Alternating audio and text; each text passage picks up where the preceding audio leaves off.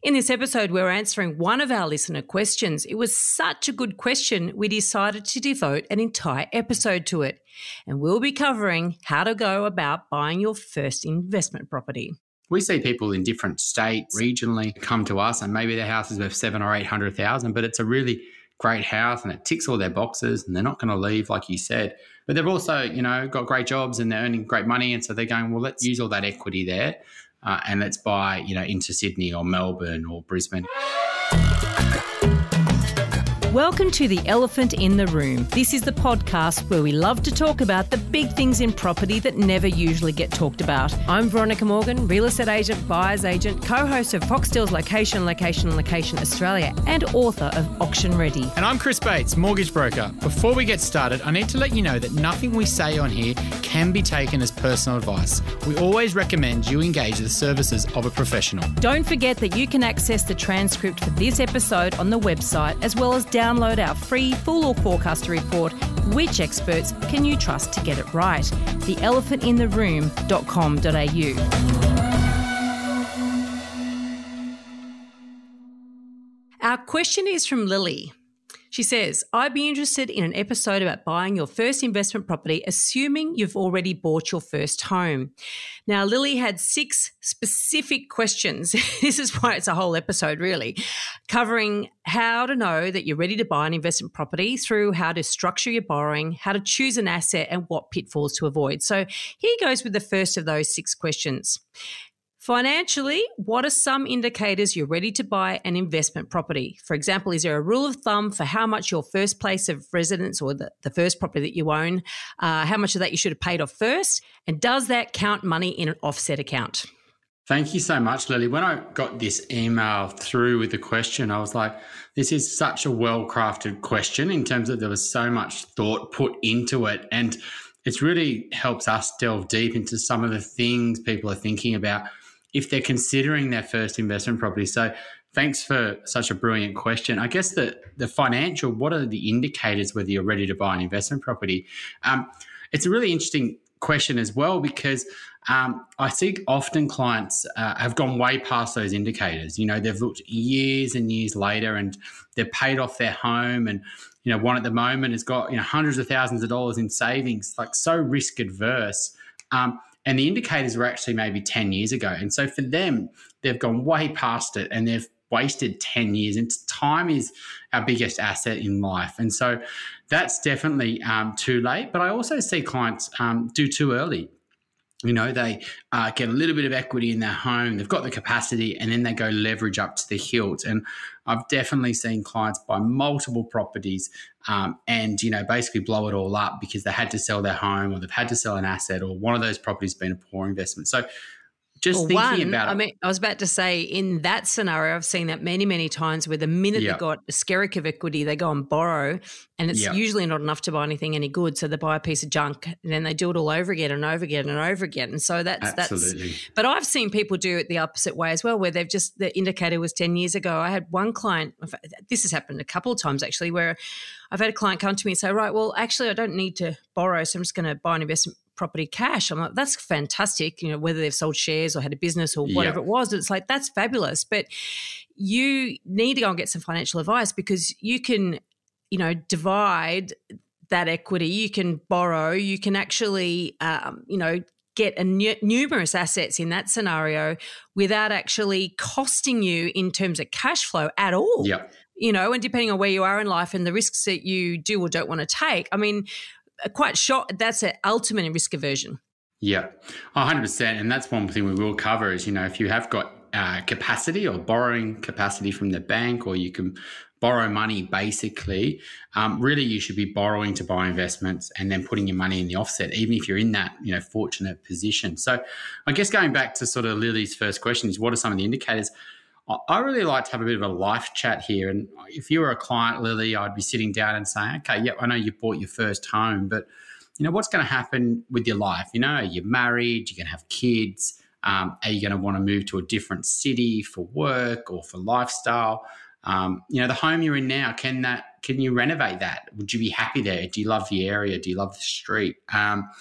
would you overcapitalize if you did a renovation? And so I think that real sort of life chat's really important because, what you could, big mistake I see, someone gets their home that they're happy with for 5 years. Most people just say 5 years, like it's a random number. And then they'll go and buy an investment property. And what they're actually doing is shooting themselves in the foot because they know they're not happy in that property. It's potentially something they're going to outgrow. And then they go and buy like another apartment, let's say, and they've got 2 properties, but then 3 or 4 years later, they had that child, they're outgrowing the apartment and they want a house. And the only way to make that house happen is to not only sell the house they're in now, but also sell the investment property they just purchased 3 years ago. And so I think that's a really important discussion is where are you going to live long term? And if it isn't in your current property, my brain automatically goes to thinking, well, should we be buying that as your investment property? Should you be buying your future home? Or should you be doing an upgrade earlier rather than just staying in, the place you're in now till you outgrow it? Why don't you move into something that you can grow into? So that's probably the first thing that I think about. What about you, Veronica? That's such a good point because, the amount of times that we have people come to us and they want to upgrade their home, they've had kids or they're doing really well in their career and it's time to sort of move to a bigger home or a different area. And they've got this sort of couple, some of them have got more than one investment property that are really horrible and they're not good assets, but they are also severely impacting their ability to actually move into the home that they really want to live in. And so they then can't quickly. So it's not just that, yes, you have to go and do that. You have to sell those things, etc. That takes time. Good point. And so like you look at a rising market right at the minute, those people are really hamstrung. So they've invested with all the right intentions, but like you say, they haven't had that life chat first to think, okay, really where do I see myself and what do I need to have in place or what do I need to not have in place so that I have that freedom to do that. And so that is something that I really do see a lot. And that is something that we really didn't see at all until really from 2016 when the whole lending rules changed. And so, the whole, buying an investment property, yes, you're absolutely right. It has to be taken in consideration with where you're at now because it can become a noose around your neck. There's also the argument in a low interest rate environment and with the favourable tax treatment of buying your own home that, some people are saying, well, I'm going to invest in my own home more than actually buying additional properties. So are you seeing that decision? I think it's a really good point. We'll cover that in one of the other questions that Lily has said, because absolutely in low interest rate environments, he encourages home ownership rather than investments because people say, well, yeah, I'd really love another bedroom or a study or to get to that better street or a different suburb. And when interest rates are low, it's easier, it's more affordable for people to do it. Hence why you've got this boom at the moment driven by home buyers because people are saying, well, yeah, I only live once. I really want to love the place I live. I can take on that extra $500,000 or $1 million of mortgages. I also think there's a really good point you said about the time to sell. It's one of the big negatives, I guess, of property is that it doesn't just happen overnight. And sometimes the person who buys your property wants a longer settlement and they're the ones offering the most money. So, with shares, you can sort of wake up tomorrow and go, right, let's liquidate, let's get everything in the bank account, let's move on to the next thing.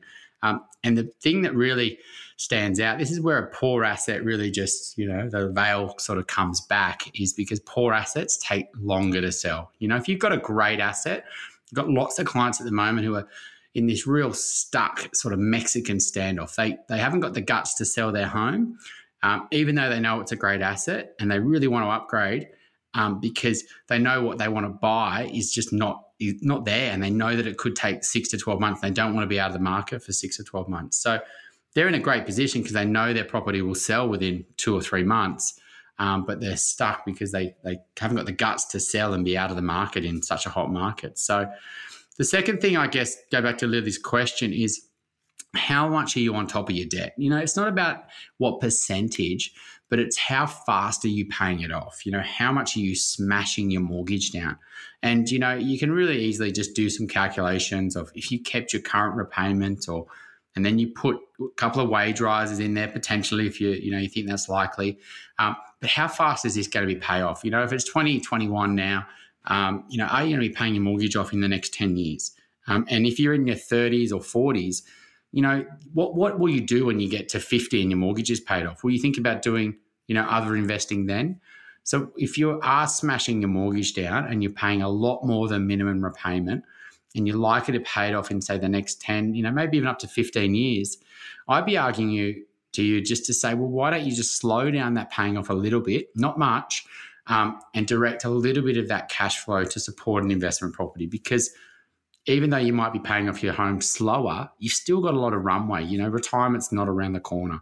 And so, definitely paying your mortgage, you need to have a bit of equity there, but you don't have to have it down to 30%. There's not these sort of round numbers that is like a rule of thumb. I just don't think everyone's got different circumstances. Although I guess if you're going to use that equity to borrow against for another property, you do have to have a certain amount in there, don't you? Absolutely. And so this is the interesting thing with this is last year we were getting a lot of poor valuations with property. And so equity is basically whatever the property is worth today, but not what it's probably worth. And that's always a bit of an eye-opener and frustration for clients because we'll order a valuation. You can do it free with pretty much any lender.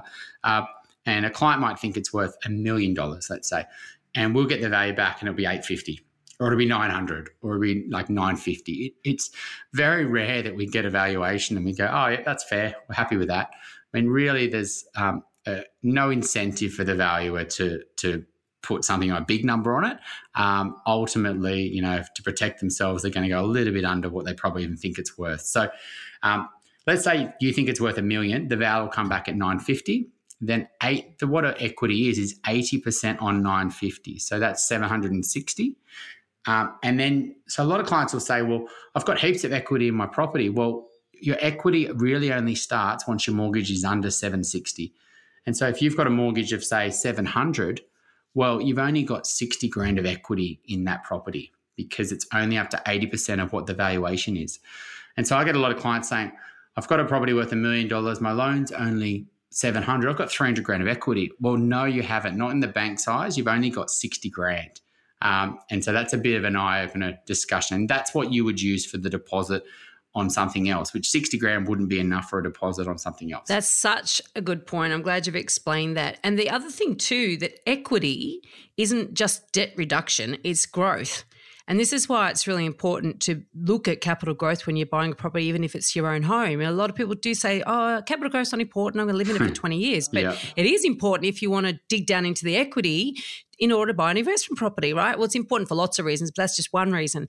And so so therefore you want the property to grow in value because that plus your debt reduction or whatever you put in your offset account is the equity. And so, that's really where you make money while you sleep in a way with property. Absolutely. I mean, I don't really like that line as well. It kind of frustrates me a little bit when, clients say, oh, it doesn't matter if it doesn't grow, it's my home, or I'm going to keep it forever. I'm never going to sell it. Nothing is to perpetuity. Nothing's to infinity. At some point it sells, even if it's a death. And so then that money would go to your kids or your sister or whatever. And so 100%, especially when it's your home, absolutely, you need to be, personally making sure it's a great asset to grow, plus get the lifestyle. You don't have to have one or the other. You could have and usually the properties that grow the best have also got the best lifestyle. They're on the better streets, they're et cetera. So, try to do both. It's, if it's great to, if it's not growing and it's not great to live in, then I have to argue whether you should be buying it. Well, with that, assuming all things are equal, you're going to need, I'm guessing, at least 40% equity in order to be able to do anything. Would that be fair to say? Potentially. I mean, it really comes down to, how much is the house worth or what your home is, what it's worth. It could be a $2 million home, right? And, your loan could be down to, say, 1.2. And then, if you're 80% on 1.2 million is 1.6, that's a lot of equity there that could go. So it really depends on how expensive your home is. But you're right, you're going to need a fair whack. I just want to say as well, some professions don't need to go up to 80%, in terms of their equity. They can actually go up to 90%. So, accountants, doctors, surveyors, etc., lawyers, they can borrow at 90%, not only on the equity, but also on the investment property. And so they have got a massive advantage on other buyers out there because they can leverage their equity a lot further than the average punter on the street without paying any lender's mortgage insurance. So, equity is always a funny one. I think people think they've got a lot more equity than they always do because of the low val, because of the 80%. And how much equity do you need? Now, this is a funny one. So a lot of people think if I'm going to buy a investment property at $1 million, I'm going to need a 20% deposit plus 5% for stamp duty. So that's 25%. So I need $250,000 of equity to buy in $1 million place. Well, not really. You really need at least probably a 10% deposit, ideally, and plus 5% for stamp duty. So I'll be aiming for that 15% because lender's mortgage insurance doesn't get that expensive until you sort of go over 88 to 90%.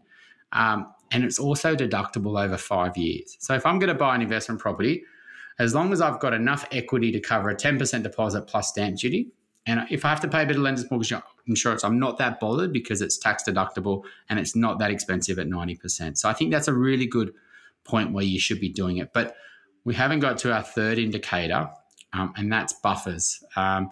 You don't really want to be using all your equity. You've got nothing in your offset account. You've got no other savings, and then leveraging it up. And then if something happens to your situation, whether you or your partner or your health, work, etc., and your income doesn't come in, you can literally blow up everything because you can run out of cash. And so buffers are absolutely, if there's not a decent buffer built up in the offset account, I'll encourage clients to keep on saving because the biggest risk with property investment is you have to sell, at poor times. And so buffers is the name of the game, not only in property, but in business and life, really. So with an offset account, so say that you've got a nice big chunk in your offset account and that's part of the equity that you're going to use to buy an investment property. Once you buy that investment property, do you have to then pay down your home debt with that amount in the offset? Is that how it works? Because how does the bank get access to it to make sure that you can't then go and spend it on a flashy car? It's a really good point. So we've got a client at the moment who he's got low 1 millions of, let's do the numbers, 1.2 million of debt, but he's also got 700 grand in his offset account just because he did an upgrade and we were able to sort of give this big buffer to him, right? But he wants to buy an investment property right now. And because of his income for him and his wife and how much they can borrow, the only way that they can borrow a decent amount to buy a decent investment property is to pay down that mortgage of 1.25 and use that money in the offset account to pay off the mortgage. So that mortgage won't be 1.25. He'll probably have to pay it down to about 700 to 750, which will still give him a buffer around 200 grand is probably what we're trying to do. But what that does is it means that his home debts from a borrowing capacity is now only 750, not 1.25. So a bank says, well, yeah, if your home loan's only 750, we'll lend you a lot more for an investment property. And so when clients are in a position where they've got a massive amount in the offset account, then the bank uses the limit of the loan. They don't even look at the offset account. And so for them, sometimes they have to pay off their home to allow them to buy an investment property if their incomes are restricting them. But if they can borrow a lot of money and the incomes are really strong, then potentially they can keep this huge amount in the offset plus buy an investment property. So I think that's one of the things you've often said before. How do you improve your borrowing capacity, earn more money? Yep. It is. Okay. It is true. I think so for example, it's a real eye-opener. We get clients who say, well, the property's servicing itself. It's positively cash flowed. Shouldn't I just be able to buy another one? Well, no, it's pretty mind-boggling. Like if you buy a $1 million investment property, you may get $600 a week rent, do you reckon, maybe? Oh, no. No? These days, well, you might, yes. Let's just say 600. Yeah. So that's 30 grand a year. And if you then the bank will then haircut that $30,000 a year. Now, usually by 20%, it could be more. So your $30,000 a year of rent is now only $24,000 because they haircut it in case of vacancy and cost to run your property, etc. And then if you times that $24,000, let's just call it 25. If you times that by 6, that's 150,000. That's roughly how much you can borrow based on the rent. So the other 850 or 800, let's just call it, has to be funded by income. So you have to have the income to support that debt. The rent only covers a very small amount of that debt in terms of income. So that's usually an eye-opener for clients, that it's income that drives big portfolios. You can't just keep on building property portfolios based on rent. It's that old chestnut. Right, so the second question, in terms of location, does the advantage of having local knowledge outweigh the risks of having all your eggs in one basket? And if the advice is to diversify, does that mean look at a different suburb, or is it better to look in a completely different city? Diversifying makes sense in theory, but buying in an unfamiliar city seems risky. Such a good question, isn't it? I think it's a good one for you to start on this one, Veronica, and I'll chime in at the end. So, okay, there's this thing called home bias and I've met so many people over the years where they have bought quite literally a property around the corner from their existing home as an investment. And they do that for a number of reasons. You know, they can drive past, they can keep an eye on it, they know the area, they feel like they understand the dynamics of that area. They've already paid money to buy into that area, so therefore they're biased automatically to think that was a good decision, so they follow that with another decision. So there's lots of reasons why our behavioural biases support us wanting to buy in the location in which we're in. And look, I've done it myself. Let's face it. You know, I've my properties, at one point I had 2 in Leichhardt. Now, I don't recommend that, and I have none in Leichhardt now, but I've done it myself. So, and then there's a good argument to say, well, if that's a great area, then why not? Yeah. You know, but the problem is that even in a great area, you can have macro environmental things that happen in that area that affect every property in that area. Yeah. So I'll give you an example at the moment, and it's slightly off-piste a little bit, but I have an investment property in Alexandria. It's a house. I don't have an apartment there. I have a house.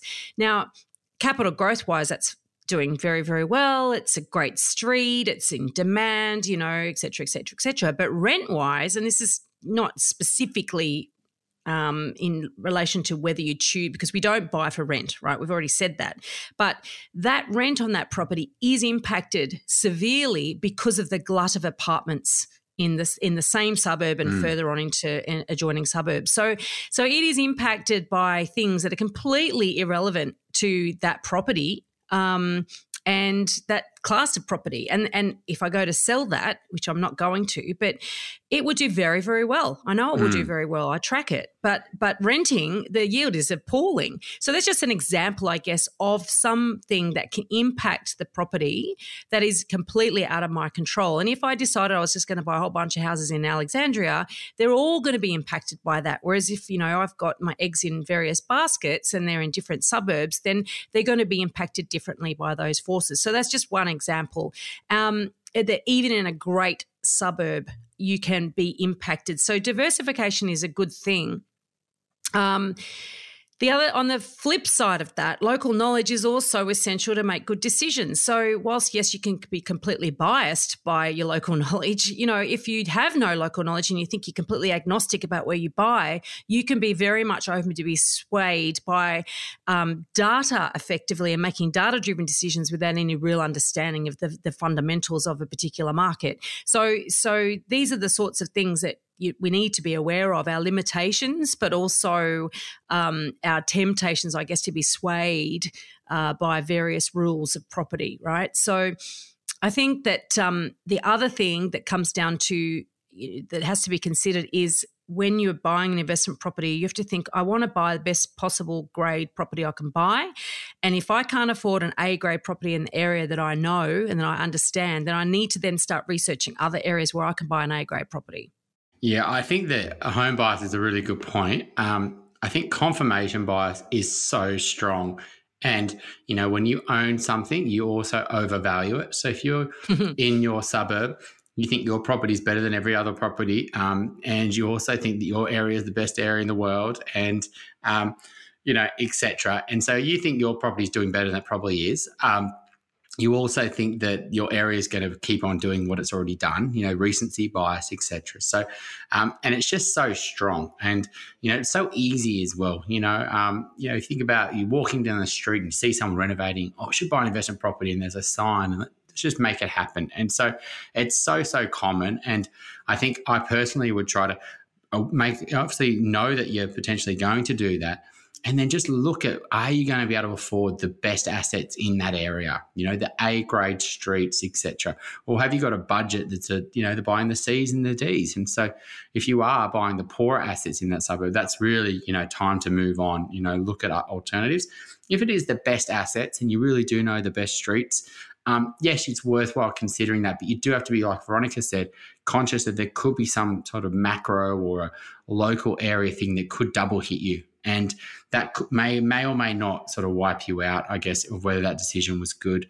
I think ultimately, every suburb or every city, I think, has different price points where you're going to get a quality asset. And I think if you've got, for example, a budget of $500,000 and you say, I want to buy a great investment property in Sydney, bit tough, Veronica. Forget it. Yeah, exactly. But maybe, if you really, I'd probably argue maybe try to improve your borrowing capacity first, or save more, or build more equity, or increase your income.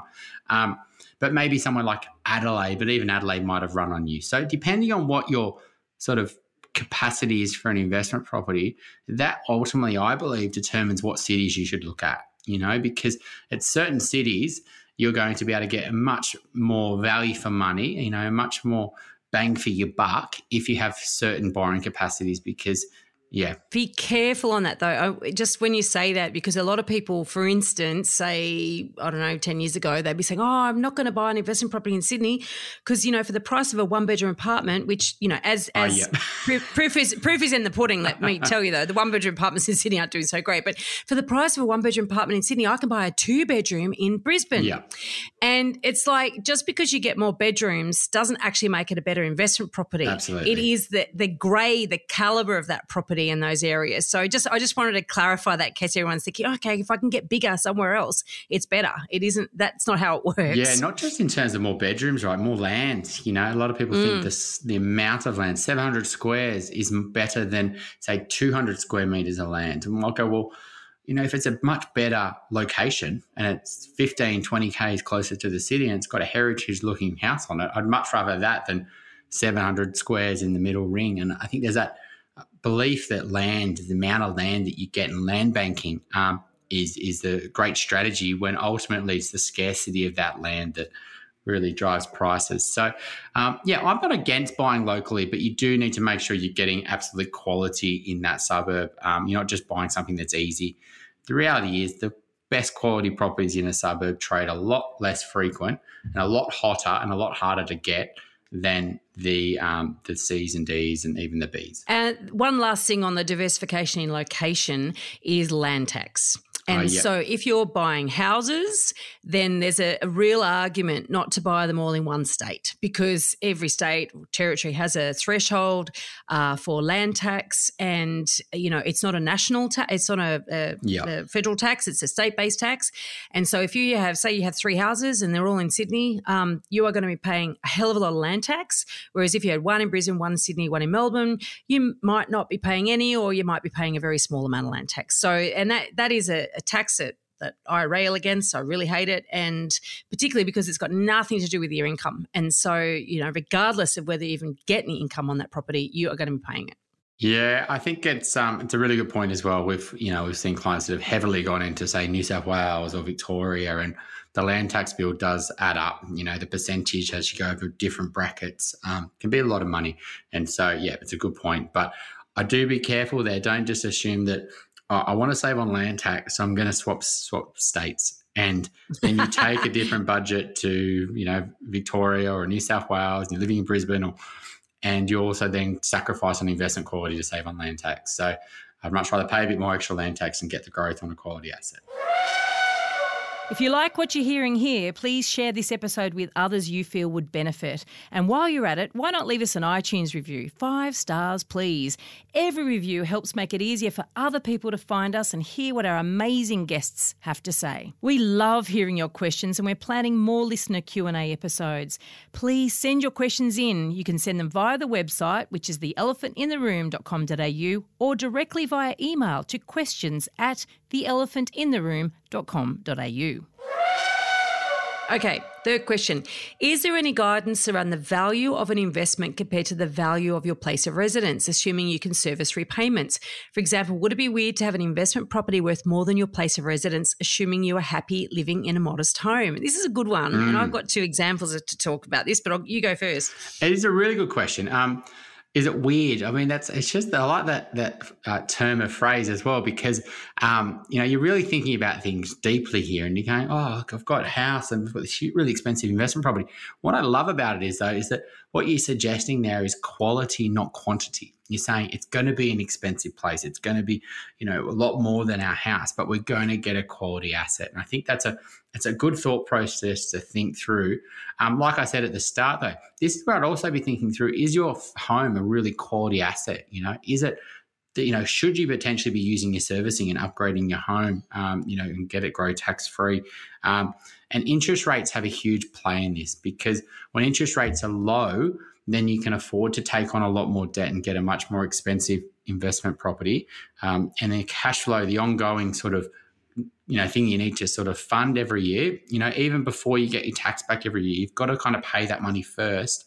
It has a huge impact on whether, you should sort of take out a lot of money for an investment property. Interest only is another sort of thing as well. That's why, a lot of homes, it's really hard to get interest only on at the moment. The way that the banks have to sort of, fund their loan book, they can't really give interest only to homeowners, but they can give it to investors. So if you are a bit concerned about taking on a lot more debt and you don't want to take on a big home debt, well, if you can guarantee yourself interest only for, say, 5 years, you can guarantee at a very low interest rate and you can get yourself a quality asset, then maybe that's a lot less pressure on your cash flow than taking on home debt. So they're all sort of good questions, but I don't think it's weird, because what you're really doing is suggesting that you're going to buy a really quality asset and you're super happy in your home because you've sort of thought that through. So, yeah, I don't think it's a good question.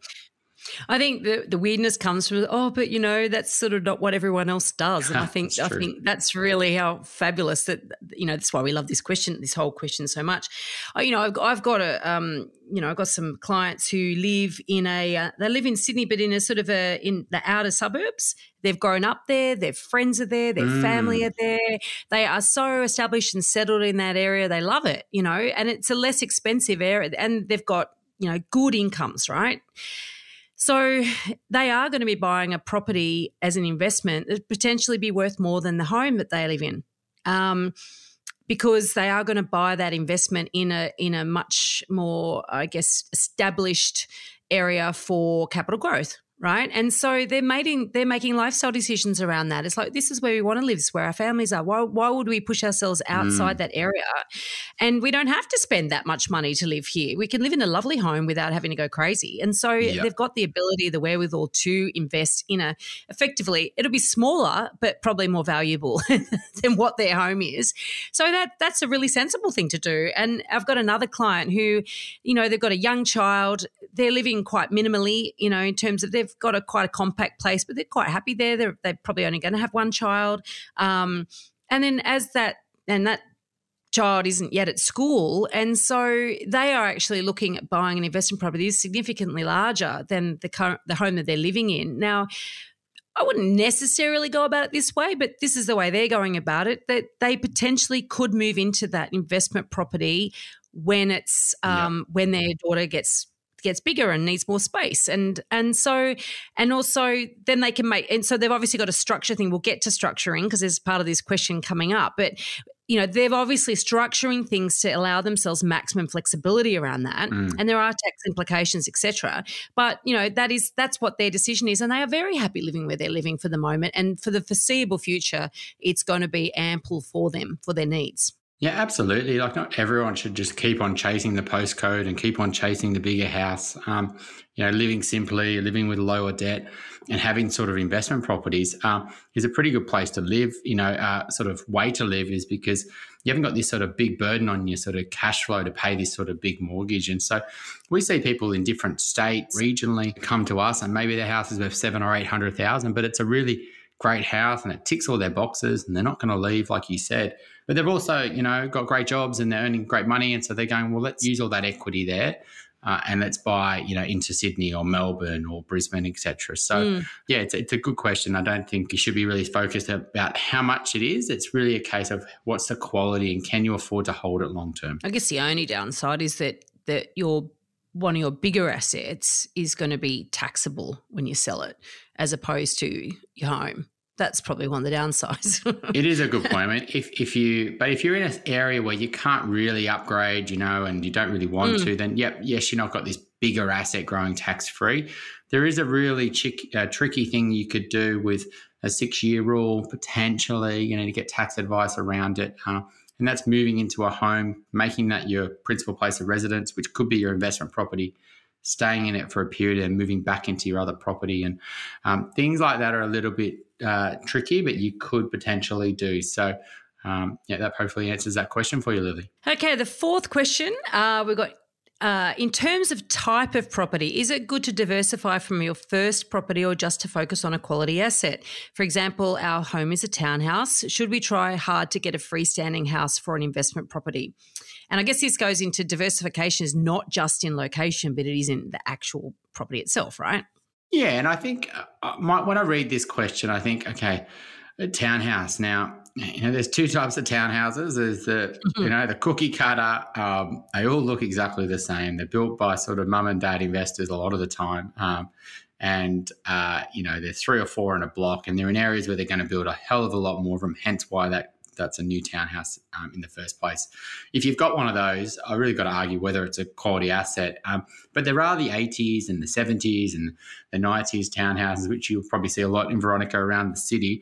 And some of them are an amazing place to live. So there's 2 types of townhouses. So if it is one of those new townhouses, my gut would be, well, I know you like it and I know you like this new, but could you be better off in buying investment property? Just upgrade your home, get into the housing market for your home.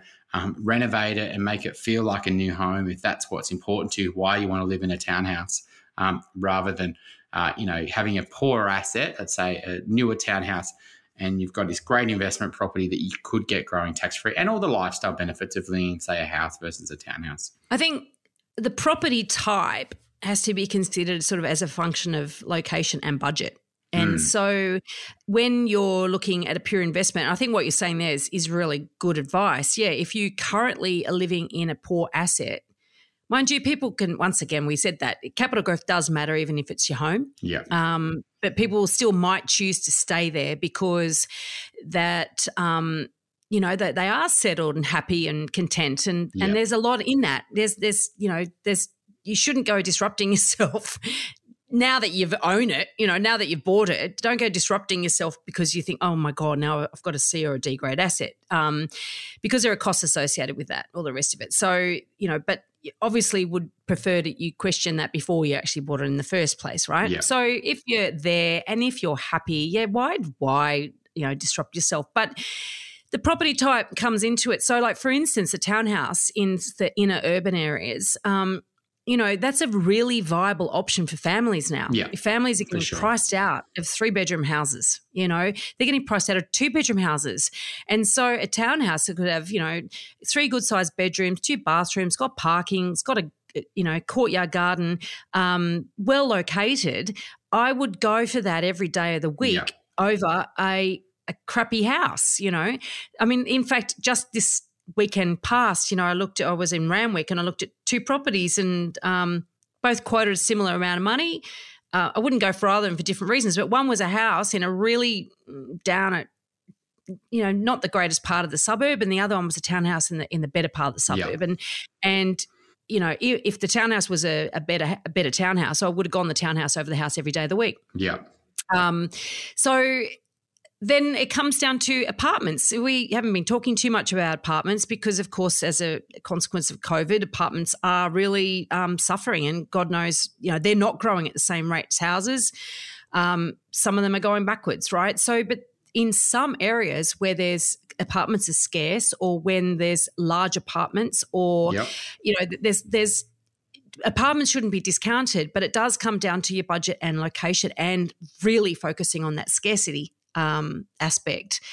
And so, and then it comes down to, well, what's an appropriate property to buy in every location? So yes, if you can get a freestanding house, but it is in a great spot and it's within your budget and you're buying an A-grade asset, absolutely do it. It might be that another townhouse in a better suburb might be a smart thing to do, or an apartment. Yeah. So I guess that's where I'm coming at it with there. It's not as simple as saying all houses are better, or houses are always better than townhouses. Yeah, it's a good point, exactly. And I think interesting point around apartments, we're already starting to see the pressure shift from houses to apartments, because houses are running on families, and, they've, running 15% or 20%, if something was worth 1.5 is now worth, say, 1.8 or 2, right? That's gone. It's now no longer an option for families, and so what they're doing is they're saying, well, I don't really want to move to the middle and outer ring. I don't want to move to North or Wollongong or Central Coast. And so there's very little options now for that sort of young couple that's, either got one child or are thinking about having a child, and they're already shifting to buying apartments. And so the quality sort of family owner-occupier apartments, I'd argue they're doing really well, and they're already starting to go really well. So, yeah, not all apartments are equal, which we've said 1,000 times on this podcast. But, it's interesting to see that all this shift is already happening from houses to apartments, I believe. Right. So a fifth question, what are some tips and considerations for structuring mortgages? For example, we can currently make minimum repayments and keep any extra in an offset just in case we want to buy or rent elsewhere and keep our current place as an investment property. This is the first time she's entered that one into it. However, it's looking more likely that this will be our forever home, and future property purchases would be investments. Or if we didn't want to live here, we'd be happy to sell it rather than rent it out. Would that change the strategy? Answer is yes, of course, but over to you. That's a really good question as well. I like, there's a very savvy point in there where, just dropped it in there. And it's a big thing that a lot of people just don't know. And this is one of the reasons why I've been a big fan of offset accounts, and also a big fan of interest only, because what Lily said there is that, the reason she's keep doing the minimum repayments, which sounds crazy, right? Why are you only doing the minimum if you can afford it? And she's keeping every single extra dollar in an offset account. And what that's doing is it's keeping the potential tax deductible debt on that property. It's not deductible now because it's her home, as high as possible. Like she said, just in case she wants to buy something else or rent something else and keep their current place as an investment property. Because as soon as you pay off that mortgage, then you're reducing its tax deductible debt, because basically it's the debt that you first get to buy that property is what's deductible. And when you pay it down, that's reducing it. So, I mean, Lily, you're all over the structure, to be honest. What you want to be doing is, it's very hard, like I said, to get interest only on homes. Back to 2014, though, every home buyer, because you could get interest only on homes and it was exactly the same interest rate, whether you go interest only or P&I, we would set up a home loan as interest only with an offset account and educate our clients on the importance of building money in the offset account. Now, if clients are really bad with their cash flow, or they need that sort of higher repayment to force them to save, then yeah, absolutely go principal and interest. So really the best structure at the moment is principal and interest, because you can't get interest only on your home. Have an offset account. But then when you've got a home loan debt, for any investing, you really want to go interest only, because you don't want to be paying off your investment properties and trying to pay off your home. You really want to pay off your home as much as you can with your offset account, and then have your investment properties on interest only. The good news is now that interest only rates on investments are pretty much exactly the same as P&I, and you can get great fixed rates on interest only investments. There was a period there where it was a much more expensive, but it's all the same. So, that's probably the major sort of answer to your question. Is there any other bits I've missed, Veronica? Probably not. I do love the fact that they're keeping maximum flexibility. and freedom is sort of the main reason why, I think property investment done well is a great purpose for it. Yeah, exactly. And I think one thing I didn't say there is, if we didn't live here, we'd be happy to sell it. Now, I guess that's a good sort of, I see a lot of people get very, very, we own it, we can't sell it, buy and hold, and they get so attached to not selling things. And, when I look at clients' portfolios, sometimes it's best to sell sometimes some of their best assets, especially if you can sell them CGT free, because that can potentially allow them to do something else. And it's what would that allow you to do? And the emotional attachment around not selling can sometimes blind people to making a better financial decision. So I really like that. And what that also encourages is that maybe it's not a bad idea to pay that property down, use some of that money in the offset account to reduce that loan, if that frees up more excess borrowing capacity so they can go and buy a better investment property and still keep enough money as buffers, which I mentioned around that client earlier. So, yeah, great question, Lily. You're all over it. And our last question, what are the pros and cons of using the equity in your home as leverage? It's a really good question as well, because ultimately you've got to be careful. And this is, you could do, work really hard, right? You save a 20% deposit to buy your first home, which is ridiculous how much money you got to save. Then you buy potentially, not the greatest of assets, and you build a little bit of equity. You're a great saver, and you've smashed your home loan down from, say, $800,000 down to $550,000 or $600,000. You go, all right, let's buy an investment property. And then you go and buy a poor asset. Now you're leveraging, you might not have a great asset, and you go and buy a poor asset. You're leveraging your money, and it wouldn't take much for that poor investment property to really lose value. Like buy an apartment in Melbourne and it's lost 20%, or a mining town, or there's so many examples all over the country, Perth. And what you basically can do is really lose all that hard savings that you first saved to buy your house. What you could also do is get stuck, because you can't sell the investment property because you would then have negative equity on your home, or you'd have to pay off your home loan more than what your sort of debt is based on the loss of the investment property. So you've got to be super careful buying poor assets, which we've sort of educated our listeners on over time. The first thing you've also got to be worried about is cross-collateralization. Cross-collateralization. Yeah. What a word. It is. And what that basically means, and it's not really my view on it as well, whether you cross-collateralize or you use equity in your home to buy an investment property. Let's just explain cross-collateralization just for those who have never heard of the term before. Yeah. So, a good practice, and it's what we do, is we would borrow up to 80% on the home to fund the deposit on an investment property. And it could be at the same lender. A lot of people think you have to use different lenders. And you would borrow 80% on the new property. And so the properties are actually not secured by one another. You've got an 80% loan on your home, and you've got 80% loan on your investment property. And if anything happened, for example, you didn't pay your mortgage on your investment property, the bank would sell that property first, and then they would come to you and either give you the proceeds if there's any money left over, or they would ask you for the money, and then you may be able to find it, and they wouldn't automatically sell your home. When they're cross-secured, if you get into a point where you go under and you don't pay your mortgages, the bank will ultimately sell your best asset first. They just want to get the money back as quick as they can. And so they might sell your home, and then they leave you with an investment property. So that's one of the risks of sort of cross-collateralization. And it's really important, because I know that sort of early on in my investment journey, I had no idea about that. And it wasn't until I got a good broker who sat down and went through everything and went, "Oh, we want to untangle all this mess," and it took a while to untangle it. But it's I had no idea that it was a mess.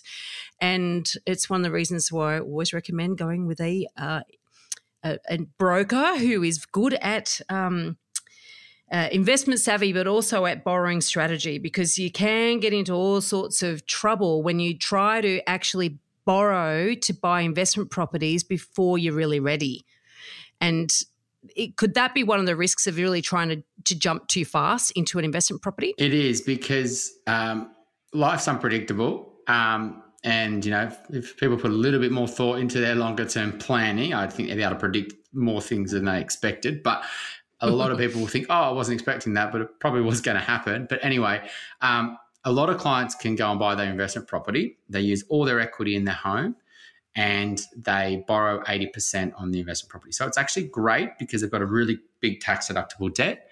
And then they go 2 years later, oh, we really don't like this area anymore. We really want to upgrade. And their investment property hasn't built any equity yet.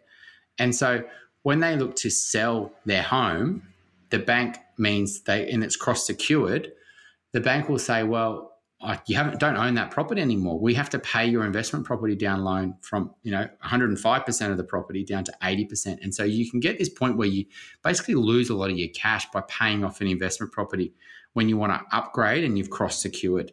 And I've seen a lot of clients get themselves into this sort of pickle. So if you are thinking about buying an investment property, you really need to think about a home upgrade first. Do you need to do a renovation? All those sort of things. And then structure your investment property around that so you're not going to stitch yourself up. And there also is things where, you can secure and get investment property loans and things like that if you have to. But at least think these things through before you go out and use your home leverage. So that's it. There were 6 amazing questions from Lily. Thank you so much. We did say when you emailed us that we are going to build an entire episode over this, and so we have. And so we do encourage you to send questions through to us, and we'll have more Q&A episodes coming up. But let's see if we've got a Dumbo for this week. You got one, Chris? Sorry, totally put me on the spot. Didn't even think. Have you got one for us, Veronica, while I think about one? Look, I've always got Dumbos. I'll give you a narrowly averted Dumbo. How's that? So I do these property sort of strategy sessions every now and then for people. And someone came to me and said, look, my property's on the market. We're ready to go. And we're planning on upgrading our home, et cetera, but now we feel like we've made a mistake and we want to pull the property off the market. And I'm like, but can I pay for your time basically just to help us through this? And so, yes, of course you can. Sat down and started going through. It was just, as I said, a narrowly averted Dumbo. So what was amazing is that because the market's going off, they were being advised by all these well-meaning friends and family and all the rest of it, everyone with an opinion on property that had completely swayed them on what their plan was. Yeah. And, but these people, A, they don't know what they're talking about. B, they don't understand, market dynamics in different areas. C, they don't get the concept of caliber of asset, asset caliber. There's B, in terms of, well, if you don't do it now, what is it going to look like in 5 years' time when you go to do it? All those sorts of questions are never, ever sort of explored properly when friends are just offering this well-meaning advice. Like, why would you sell a property in that suburb? It's just, all that stuff. It's complete ignorance. And so they were getting very, very, a lot of noise. And as I said, narrowly averted because they actually popped their head out and went, oh, I know, we actually need to get some clear guidance. And, they're following a path with more confidence now because we talk through lots of all these questions we're talking about today, that what are their long-term plans, that how good is the asset you've actually got now? If you don't sell it, what's going to happen? What led you to buy it in the first place, et cetera, et cetera, et cetera. How well have you explored your next step? All of those things that we talked about so that, as I said, they can move forward with what they're going to do next with confidence. But it was just amazing how they were going to pull the pin on the sale of their property, which may have been the right thing to do. Don't get me wrong, but based purely on all those people with their opinions. Yeah, I mean, I've had a few of those as well where a client very close missed, literally the second, bidder at the auction, the first loser, I guess, and missed out on a property and came to us after that and told us the experience and was so relieved. And when you look at the quality of the asset and what they purchased, a couple of months later, it's chalk and cheese. And we're not talking a big difference in terms of the sort of amount. And they just didn't know what they were doing. They're not from Australia. They were wrapped up in the sort of hype of it all. And I think sometimes they weren't really going for what they really want. They were just going for, that's good enough for us. And that's what was driving them. And I think ultimately now they look at what they've purchased and, just by getting knowledge, they did engage a buyer's agent that I think was really good as well, just in the negotiation phase, and got something pre-auction. And so that was a big one. I've also seen two interesting ones from lending. I think we've always got a challenge in broking where clients come to us way too late for pre-approval. The banks are flooded. All the stats are out there showing how much lending is happening and how the banks are all struggling to process pre-approvals and purchases and refinances. If you are in the market, don't be a Dumbo and say, look, I really want to buy that place, which we always get emails every week, and they haven't really even got the documents ready. They haven't got the numbers done and haven't lodged a pre-approval. But an interesting one that just happened over the weekend, client came to us, a financial advisor referred them to us, and she's really smart. She's a lawyer, and she said, "I want to work with you. I've already got pre-approval with one of the big, colourful banks, and they would be a good option, but they're not the only option." And we said, "Look, the options to the property she wants going very soon. Let's suss out how good that pre-approval is." And it looked pretty good. We did all our own numbers. But when she went and purchased this property, the bank that she wanted to use wouldn't actually lend her 90% no LMI because she's in sort of the legal field. And so we've been able to pivot with her and go to a different bank. She's only a 6-week settlement. And because she engaged a broker and not gone direct to the bank, she would have got there and got stuck and then had this whole stressful experience. But we were able to pivot on that same day and say, look, no, they won't do it, but these 3 banks will do it. Let's just lodge with these guys. And so I think that's a really good, scenario where a client potentially just got a pre-approval with a bank and said, she'll be right, that's fine.